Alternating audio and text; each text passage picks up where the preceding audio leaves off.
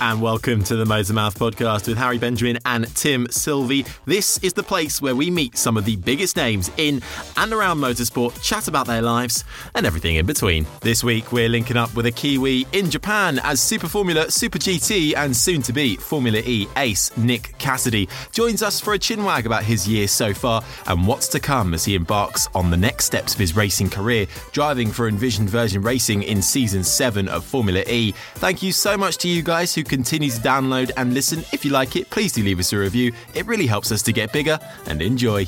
Welcome to episode 39 of the Motormouth podcast. Now, before we introduce today's guest, I need to head, as always, over to the English county that's home to a secret nuclear bunker. The Kelvedon Hatch Bunker is a large underground nuclear bunker maintained during the Cold War as a potential government headquarters. But enough of my historical-based Essex war facts. More importantly, Essex is home to my illustrious co-host, Harry Benjamin. How are you doing? Thank you very much, Tim. I'm very well, thank you. I had no idea we have a nuclear bunker. Once again, you've dumbfounded me with some more Essex facts. So thank you for that. You could probably give a history tour around here. It'd be quite interesting. I know. But I'm very good. Bad day to be in the cupboard. It's very hot in the UK and in Essex. So a bad day to be in my little cupboard. But we will power through. How are you? I'm all right.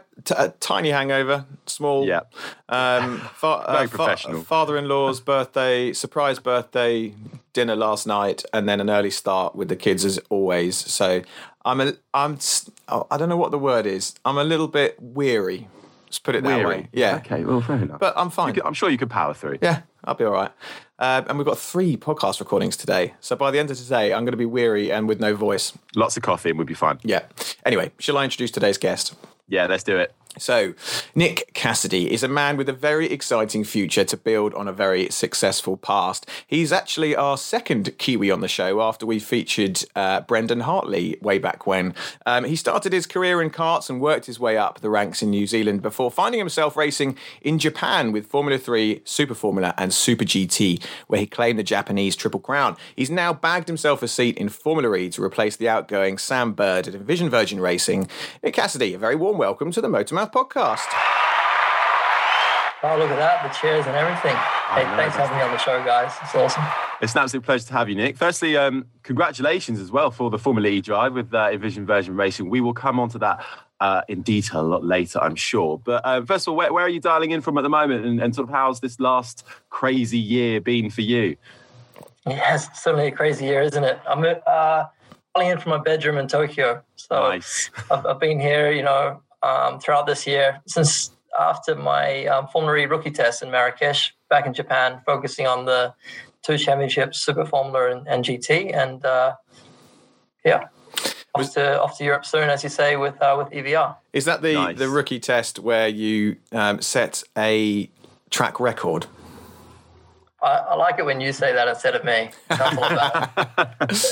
Quite impressive. So even before you've set foot in an actual Formula E race, you already hold a track record in Marrakesh. Yeah.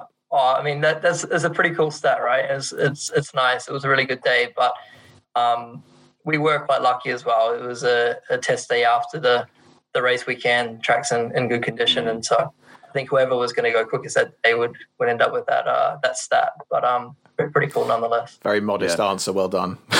And the world has been in pretty much a crazy state, as we just mentioned. How's that been for you? Obviously, you've made it to Tokyo and you're racing out there. So racing is sort of back underway now, which is great. But how's it been the last few months for you, sort of balancing sort of everything coming to a stop almost? Yeah, I think in some ways we've been quite fortunate here. Cases haven't been too bad. Life was pretty normal in a way. Obviously, there was a bit of a delay in the calendar getting underway, but daily life kind of carried on as per usual. So pretty fortunate. But obviously, as soon as you go on social media or look at the news, you don't really feel so good about what's going on. Now, let's take it back to the start. So you're from New Zealand, Auckland, I believe. Wikipedia may have told me incorrectly.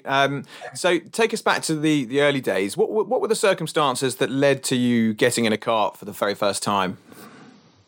I think the long story short is my father used to do a bit of racing himself for a bit of fun.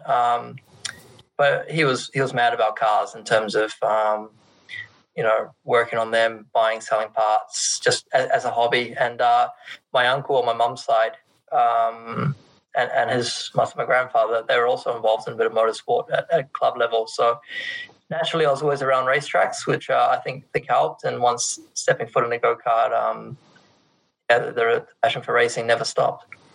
Were you immediately quick? Did you get in and think, yes, I've definitely got a talent for this, or did it come more gradually? And I can't remember at all. So I think... well, you were young, weren't you? You were only 6 years old? Exactly, 6, 7 years old. So, I mean, it wouldn't be right if I sat here right now and told you, I was going to be the next Santa. I think, I don't know. I didn't even know what to say, mate. I obviously enjoyed it, but probably wasn't that great straight away, and took a little bit. I don't know. What's the junior formula like out in New Zealand? Because we did chat to Brendan obviously about this as well, and a lot of non-European drivers, I suppose, who want to go into racing, they're so Europe is such a big option for them because there's so many options, there's so many series. Yeah. There's a nice route to follow. So what was it like when you were navigating the world at a junior level in New Zealand and then wanting to reach across to other pastures new? And obviously we'll come on to Japan, but before that, what was it like in New Zealand?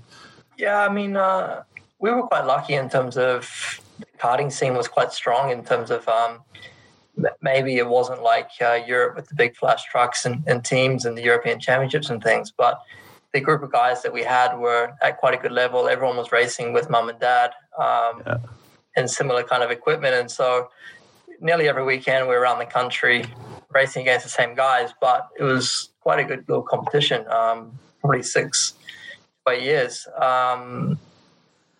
And my era was probably a little bit later than Brendan's. So with me was Mitch Evans, Tom Blomqvist, William Bamber, Earl's younger brother. There was, probably 30, 40 quite good guys. We were quite lucky with that. And the natural progression was to go to Formula Ford, which was also quite strong. And that's where probably Brendan and Earl and a few other guys were at that stage. Which was quite strong, and probably towards the end of my time was tapering off a bit. The world's starting to change. The single-seater, Formula Renault thing started to get a bit stronger. But certainly at the time when we were in karting, it was very much karts, Formula Ford, try and do a Toyota racing series, which was a big deal in New Zealand at those times because they were kind of fancy cars for what we're used to. Well, I think you're technically you're the most successful driver from that series as well, aren't you? I don't know about that. I mean, a few guys had a bit of success there, but like when I was growing up in karts, it was very much that clear ladder, and after that, it was a bit confusing on where to go because you had to make that step to Europe, which not only in terms of funding was a big difference, but it was halfway across the world. So that was probably a biggest question mark, but until then it was quite a good system. And then you took a relatively unconventional route, which others have done. I think I'm right in saying Marcus Ericsson did it as well, and took the step to go to Japan and Japanese Formula 3 initially. How did that opportunity come about, and what were the reasons for choosing Japan over Europe? Was it a cash thing or something else? Yeah, I mean, I must say it's basically money. But saying that, I did get a couple of chances in Europe as well. I was with some good teams. I had some good kind of one-off deals, but it didn't really click for me, I must say, especially when I was a bit younger. I'd been quite quick in New Zealand, had some good results there in TRS, but that initial transition to Europe, I didn't do a good enough job as I should have, I must say. And basically that inspired I never actually completed a full championship in Europe before coming to Japan. So I got to the stage where I was given a really good opportunity by the T-Sport guys, Scully and Russ there, to run European Formula 3 on a 2-race program and lead into Macau, which that was like the biggest deal in my career at that time. Backed by 3 bonds in a factory car, but for them, they were taking a bit of a risk. I was a rookie with not actually that many results. Might have had a good test here or there. The pace was maybe not so bad, but I was still a rookie. And so we went to Macau that year. I had a really, really good run with them. They provided me a really good car and opportunity. And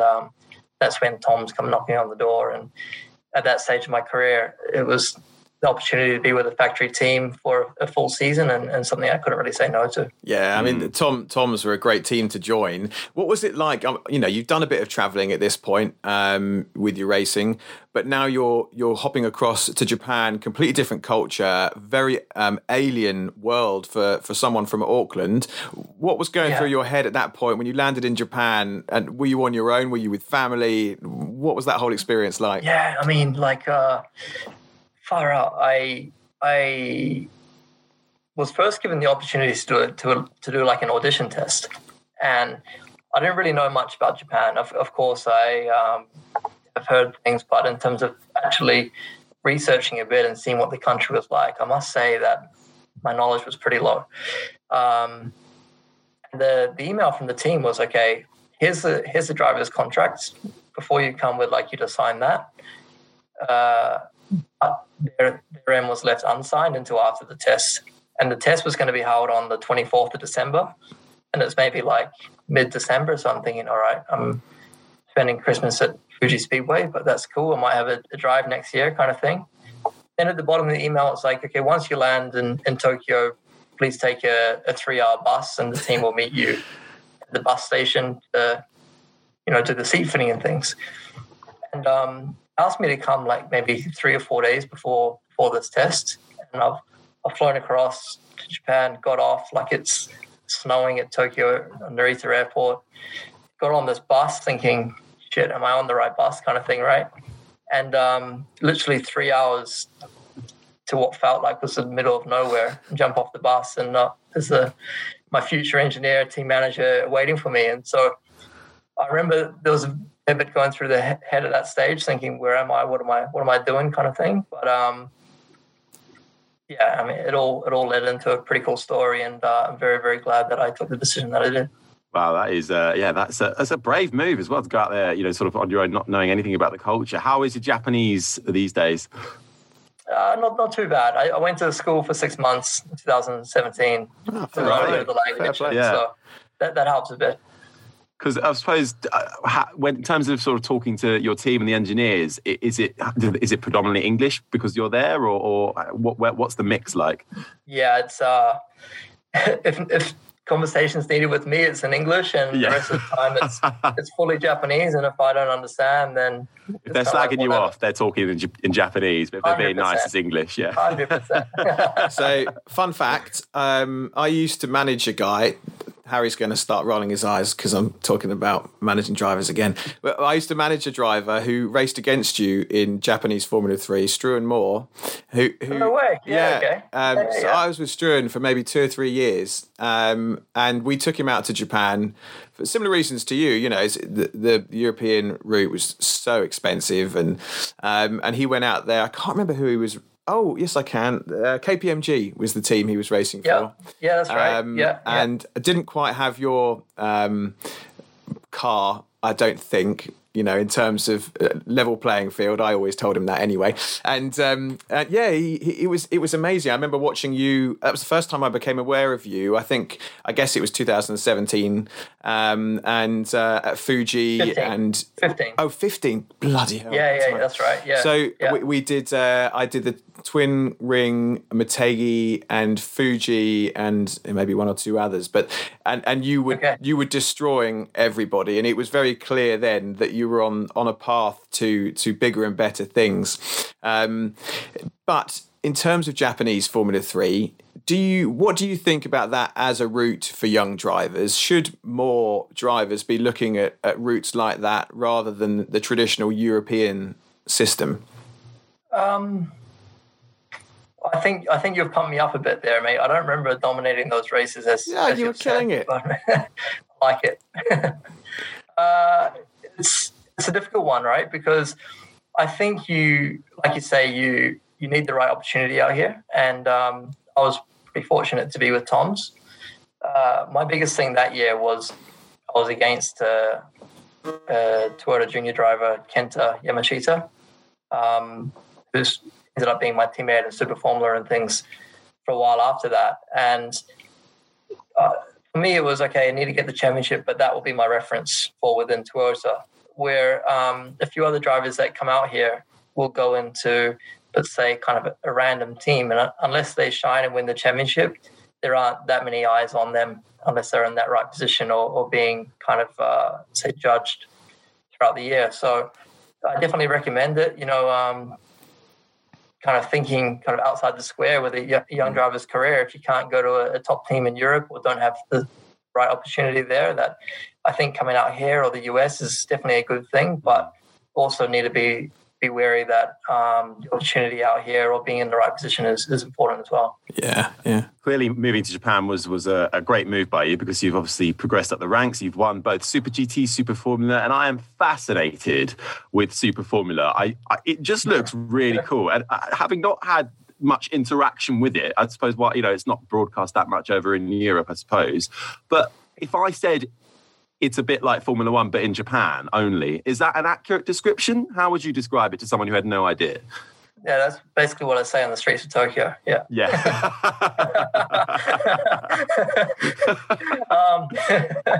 Yeah, I mean, like the cars are super quick, right? And that's like really, really, really cool.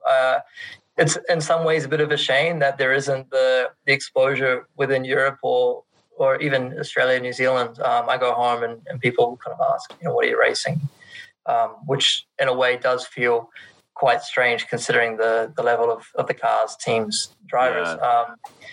But at the same time, in a way I've kind of forgotten about that recently and just enjoyed what we're doing here. Mm. What's your... Sorry, Harry, go on. No, go on. I was going to say, you've spent a reasonable amount of time now in Japan. 2 questions. What's your favourite thing about the country? And please tell me your favourite karaoke song, and I will not accept that you don't have an answer. All right, we'll start with the karaoke song first because one just popped up. What was it? Backstreet Boys. Oh, wow. Yes. What is it? No. I want it that way. That one. No. Next one. Very nice, Harry. Wait, no, is that tell me why ain't nothing but a yeah, there we go. Do you do the whole reach up into the air, bring it back down, boy band kind of maneuver as well? Try jump on the table and do something with the microphone, and hopefully people forget about the voice, right? Exactly. That is a solid choice. Favorite thing about the country? I love the organization and how clean it is. I think they kind of go together in a way. Yeah. There can be huge amounts of people, yet things operate well and don't spend hours and waiting in stupid places or just organization. I think that's pretty key here. And do you have you've got some classic tracks out there, Fuji being one of them. What's your favorite circuit that you've raced on in Japan? Probably we've got a track here called Sugo. Remember that one from Formula 3? It rings a bell. I didn't go to it.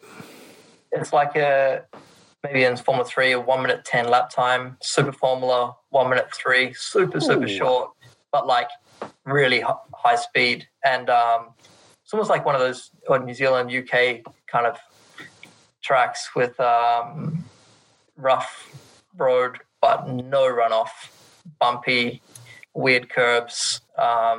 So, you can have some big shunts there and you've got to be really, really on the limit to get the most out of it. So that's definitely a favorite for me. But I think all the tracks here have something unique about them and a really, really good mix of variety here because you do have those Fuji Suzukas or even Motegi, that are kind of European style. And then you've got a couple like Sugo that are narrow with no runoff. So quite a cool mix. Nice. I'd love to go to Japan. It would just be amazing. I've never been. It's one of the places I desperately want to go, especially to see some of the racing. Do it. Yeah. Bad time to do it right now, I think.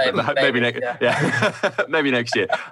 But coming up through the ranks, was Formula One the goal? Obviously, you're a Red Bull driver as well. How have they helped you progress? Because they help a number of drivers, and often they're a lifeline really as well in terms of sponsorship. So how early in your career did they come on board? And was Formula One always the goal, or was it just to see how far you could get? Yeah, like for sure, Formula One was the ultimate dream, right? At that stage of my career when I was younger, but I must say, I never really thought it was realistic, and it was that kind of dream. And going to Europe, it was kind of like, oh wow, let's push for that. But it always maybe seemed that step too far. And I must say, I don't think I really had, like I said, when I first went to Europe, results that I needed to really put me on the shop window for Formula One. Whereas now I probably have that come a little bit probably late in my career, I must say. Well, why do you think that is? Is that a case of... I think that's a little bit to do with the fact of just having a full season and the right opportunity, but at the same time, I probably grew up. I feel like I've actually also improved these last 3, 4, 5 years. I've definitely... I've still been getting better, which is probably not a bad thing, considering I'm still wanting to do more years in my career. But yeah, probably it happened a bit too late in terms of results-wise, but it was... let's say a dream and a goal. My link with Red Bull, really cool partner of mine. I love working with them. Quite close with the Red Bull Japan team out here, and that happened through Super GT sponsorship, where they sponsored the car. I was driving in 2017, and then took me on as a say ambassador or a sponsorship role from 2018 onwards. And so that hasn't been so much linked to the Formula One program, but more as partners out here. Now, it's a very important part of the podcast here, Nick, and the moment I know you've been waiting for. So I'm going to hand over to my bearded colleague to introduce you to the hardest quiz in motorsport. Over to you, Harry Benjamin. Thank you very much, Nick Cassidy. Welcome to Motormouths. As Tim has just said, the hardest quiz in motorsport. Incredibly competitive leaderboard. 13 points are up for grab. I have 4 questions for you, plus a bonus question. Connor Daly currently tops the timesheets with 13 points. But if you can get 13 as well, you automatically go to the top. That's how it works. And Brendan Hartley sitting pretty in third, 12.5 points. So I think he's probably a direct rival that you're going to want to be. You want to be the top Kiwi on this podcast. Are you ready for your first question? I was born ready, mate. Oh, okay. Good fighting talk. Fighting talk. Have a listen to this clip we're going to play you. The question is, which Kiwi racing driver is this? Have a listen. It's been a tough couple of seasons, and this has been a clear target. So to ride everyone at JLR and Jaguar Racing is an absolute honour. So thank you so much. Should get that. Which Kiwi racing driver is that? Mitch Evans. Boom. A nice, easy one to kick things off with. Too easy. Okay, second question. You're joining the Envision Virgin Racing Formula E team for next season, but where did they finish in the team standing last season, and with how many points? And if you get within... If you get within 10 points, I'll give it to you. Yeah. But where were they in the team standings, and how many points approximately? And Sylvain is listening, so don't get this wrong. Well, it's P4 in the team standings. Boom. Nice. There we are. And I would say with 140 points. Oh, what did I say? No, I said within 10, didn't I? I said 10, yeah. Oh, no. Oh, yeah. If I'd said within 20, but that feels like... that's fair enough. They got 121 points. So I'm afraid I can't give you the point. No round of applause. But you do get a good solid point for 4th in the standing. So doing well. Okay. Question 3. You won the Drivers' Championship last year in Super Formula, but how many points did you finish the season on? Oh, mate. And again, the same rule applies. Within 10, and I'll give you the points. Oh, within 10. There we go. That should be quite doable. Famous last words. Yeah, but I was maybe 43. Congratulations, you're within 10. You got 36. 36 points. Oh, that wasn't great, was it? I'm overestimating myself. I mean, you still won it, so I wouldn't complain. I'm going to give you 2 out of 3 on that one. Okay, final question. Oh, wait, sorry. Penultimate question for you. It's another clip. Have a listen. Again, which Kiwi racing driver is this? Have a listen. Here it comes. If I don't get by, I'll get past my sons. Brendan Hartley. Boom. He's got it in one. Oh. He's got it in one. I thought that was going to be quite a hard one. Well, I don't know. There's only a few Kiwis that have been in Formula One, haven't they? Yeah, so true. if you heard It was signs. as soon as we hear the Formula One engine noise. Yeah, Brendan's got it. That's a good question. Okay. Hang on. How many Kiwis have there been in Formula One? 4, is it? For Brendan most recently, and then Yeah, I'm Chris assuming- Amon, Danny Holm. No, 5, Mike Tackwell, Bruce McLaren. Oh, God. Yeah, maybe 5. He's the most Maybe famous 5. one of all. Yeah. a nice history there. You don't get any this points is for where that. the real headlines are made. Bonus question for you for 1 extra point, and it's looking good. You do need this bonus point. I though. do. If you get this, I will eat my microphone. Think. and it's a harsh question. If you get it approximately, then I will give it to you. The question is, what does the first line of your Wikipedia page say? No Googling. Oh, mate. My Wikipedia page. Can't say this, mate. Don't pretend you haven't read it a million times. Come on. A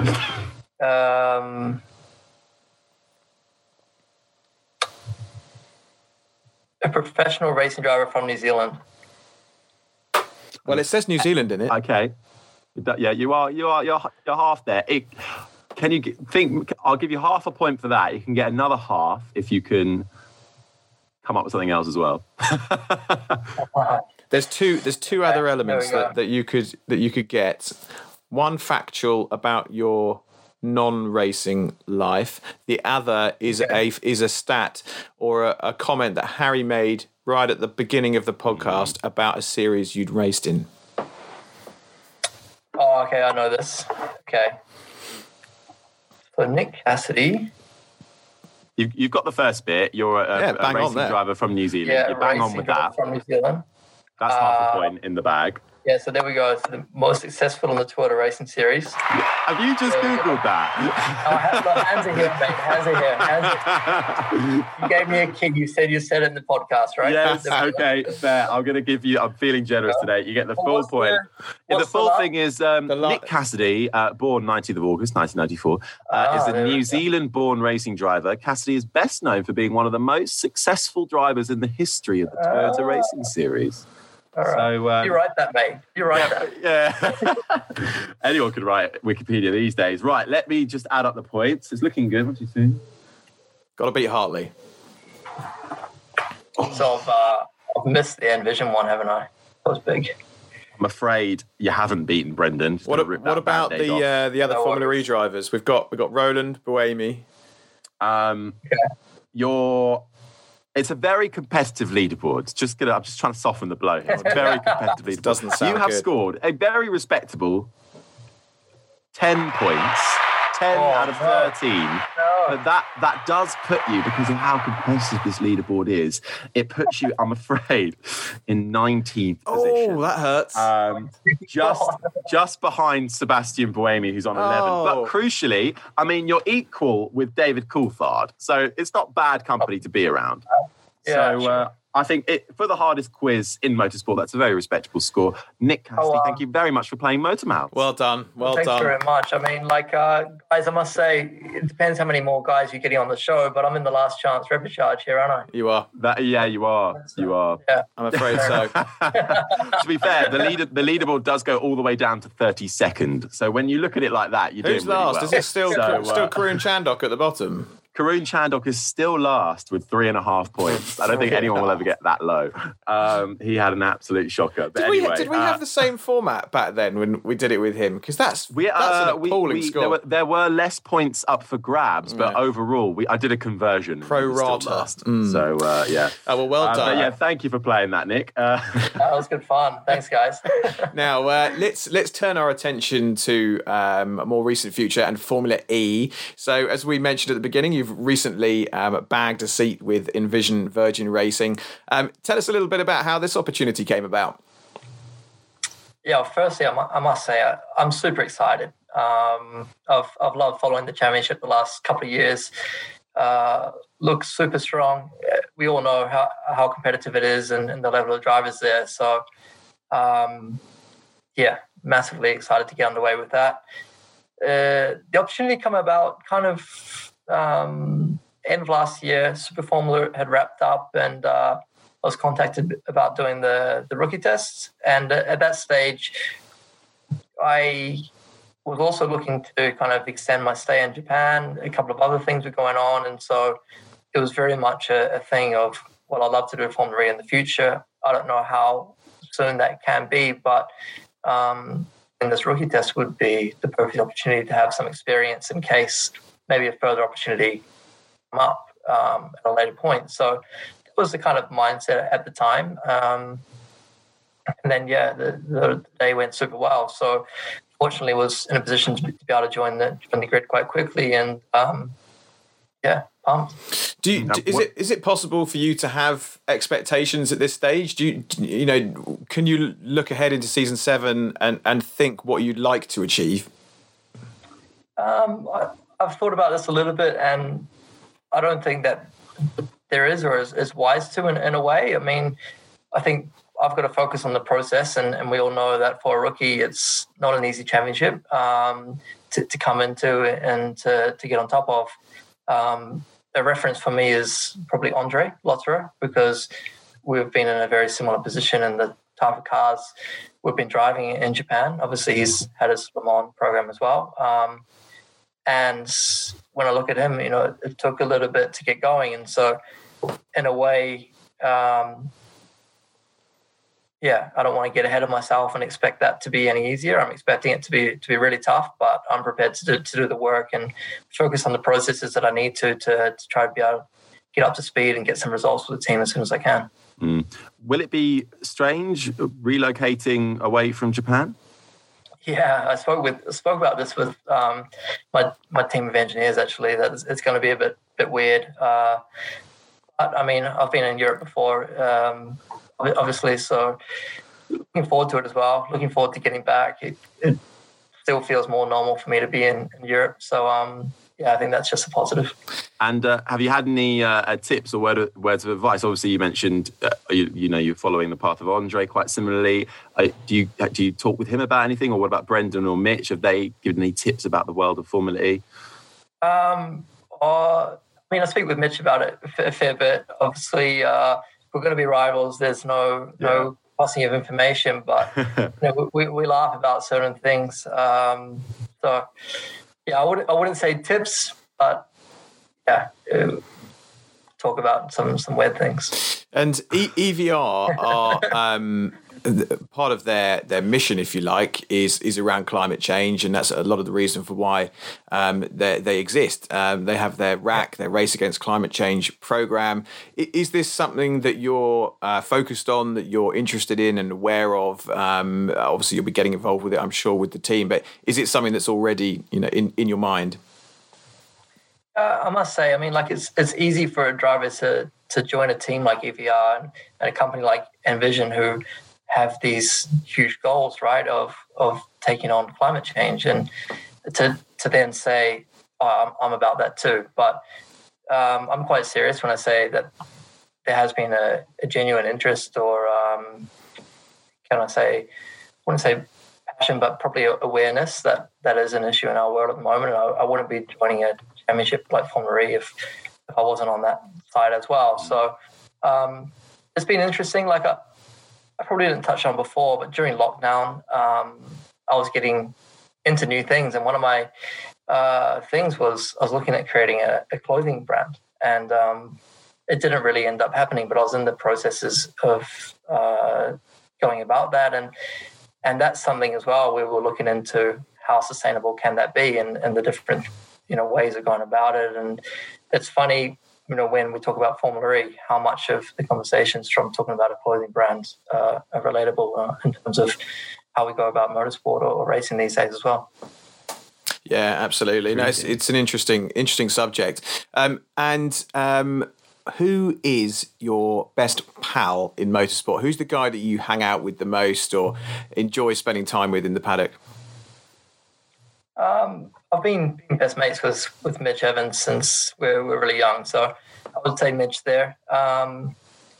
Also, I mean, you don't go through motorsport unless you're a dick, right, with no friends. So I think everyone has a lot of friends up and down pit lane, and we've grown up with Tom as well. So the three of us have always been pretty close. There must be some dicks out there somewhere with no friends in the paddock.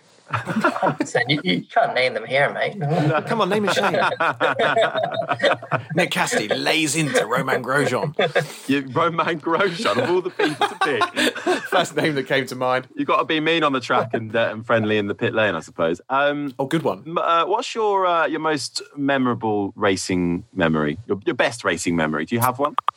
Yeah, it'll be the Super Formula Championship last year, for sure. I say that I came so close, and before 2018, I missed out by less than a second, and so that was sweet revenge. Yeah, I bet. It's a travesty that series isn't bigger over here, isn't it? It's such a cool championship. We need to somehow raise some awareness of Super Formula in Europe. I think it is slowly, because obviously we've had people like you, Andre Lotterer, Pierre Gasly, I think did a lot for it as well, with him sort of switching between that and Formula One. I think slowly the last couple of years it has sort of started to become more on the radar, would you say? Yeah, I guess so. Rosenquist as well, Felix, he was out here. Of course, yeah. Last year, I mean, it helps obviously when drivers go on to do other things, because or they're doing other things at the same time, because I think then you talk about it more. But probably, to be honest, we've had quite a few conversations out here with European drivers of how do we, bring awareness to the championship, or how do we promote this? And it kind of comes down to the Japanese series organizers. They don't really want to. They're not bothered. They're doing their thing in Japan, and they're happy with that. And so I think unless they have that kind of willingness to do so, probably not much will change. Which is sad, because I'd like to see. More of I think actually it is broadcast on. I think Red Bull TV broadcast it over here. Oh, really? From this year. Yeah. So that's at least something. But outside of racing, any hidden talents? Hidden talents? Oh, no. I wouldn't be my karaoke. It wouldn't be that. I don't want to be boring and say I've got none, but none come to mind. Can you play an instrument, or, raise your eyebrow over the other, something like that? I'm a really average golf player. What's your handicap? What's your handicap? Probably mid-90s at the moment. 95, 96. Oh, what score? So your score of 96. That's perfectly acceptable. That's about my level. I actually know golf. But... I started this lockdown, so March, April, I've got into it. And, oh wow! Well, that's decent. That's decent. I'm loving it. If you're scoring sub 100 after a few months of playing golf, that's pretty impressive. Harry will never be able to play golf because he's 6'1" and will never find a golf club that fits. So just forget it. It's not. God, that's another sport ruled out. Yeah. First, I can't be a driver. Now, I can't be a golf player. And you can't get any go-kart. But to be fair, I'm born to be a basketball player. To be fair, yeah, that's what you should have been. You should have done more of that. But okay, well, let's flip that on its head then. What are you really crap at? Karaoke. Karaoke. Yeah, that keeps coming up. Yeah. I'd say coordination's not so bad. Probably not much I'm terrible at, but the voice and probably not the best. Not the best singer, no. Fair enough. Well, we have a final three questions that we like to ask to all our guests. So, Tim, do you want to kick off with the first one? Sure. So, what has got you excited at the moment? Formula E. Absolutely. Yeah. Yeah. Perfect answer. If not doing what you're doing, being a very successful racing driver, what would you be doing? And we could rule out being a singer. I would love to have some kind of business, and some kind of, especially online tech marketing. Got a good passion for that. Excellent. Great. Our final question for you, which throws up a myriad of different answers from various different people. Some people get really deep on this, others just go with spiders. What are you scared of? Snakes. Oh, yeah. I No, not a sense fan. that one's coming, and snakes. Yeah, don't like them. But New Zealand's fairly, it's a bit like England, isn't it? There's nothing too big and scary. Yeah, I reckon I saw my first one like a couple of weeks ago. Really? I mean, outside of a zoo or whatever. Yeah. God. That was in Japan, yeah. Yeah, riding the bikes on a training ride, and little snake in the middle of the road. So. Oh God. Yeah. Oh. I once had a friend who had a pet snake, and I just couldn't get my head around No way. Why would you have a snake for a pet? And they used to have like frozen mice in the freezer, which you'd feed it. It was just the whole situation was so horrible. It's like, oh, why would you do? Oh no, they're meant for not anywhere being near any kind of human, let alone a house. I know we mention it all the time when we ask this question, but it's funny to tell people because the weirdest ones we've had are definitely Crofty and I can't remember who said the other one, but they with the tiny holes. But Crofty's got a fear of tea bags, and who was it? Was it Rachel Brooks? Rachel Brooks, the Sky Sports presenter. Yeah, it's a sort of fear. You have it as well, Tim. A fear of tiny holes. What's it actually called? There's a word for it, and I can't remember what it is, but it's this fear of multiple tiny holes. So like a sponge. Even the thought of it starts making me go. Oh, weird. Mate, my girlfriend has the same fear. Yes. Yes. Yeah, I know exactly what you're talking about. It's a real thing. Bad about that. Yeah, it's making me go weird as we're talking. But there are pictures that you can look at online. If you, I can't remember what the with a person with holes in it and stuff. And Okay, there we go. That's it. So I have great sympathy for your girlfriend, but she is not alone. There are other people out there like me, Rachel Brooks. It's a thing. So I'm going to start a new podcast spin-off about tiny holes. You could do that. Phobias. That'll do it. Anyway, listen, it's been a pleasure to have you on, Nick. We've followed your career with great interest. It's amazing to see a Kiwi coming up through the ranks and doing well, and your success in Japan, and obviously the Formula E seat with EVR, which is hugely exciting. And we'll make sure we can, hopefully when we can, get to a race and come and see you properly. But you're clearly a very quick driver, a humble guy. Really nice chap. We wish you all the best for season 7. Let's hope it's uninterrupted with no COVID and all that nonsense. Let's get a full season in. But thank you for joining us, and we'll see you soon. Awesome, guys. No, that's it's been a lot of fun. So appreciate you inviting me on the show, and let's do it again sometime. Thank you so much for listening to the Motormouth podcast. Do make sure you give us a follow on our socials: Twitter @Motormouth_, Instagram @Motormouth_official, and on Facebook, just search Motormouth. You can download the Motormouth app, where you can get exclusive video content from MMTV, create your own social profile and interact with others, and check up on all the latest happenings with whatever motorsport takes your fancy. Don't forget to like, subscribe and review. And until next time, you've been listening to the Motormouth podcast.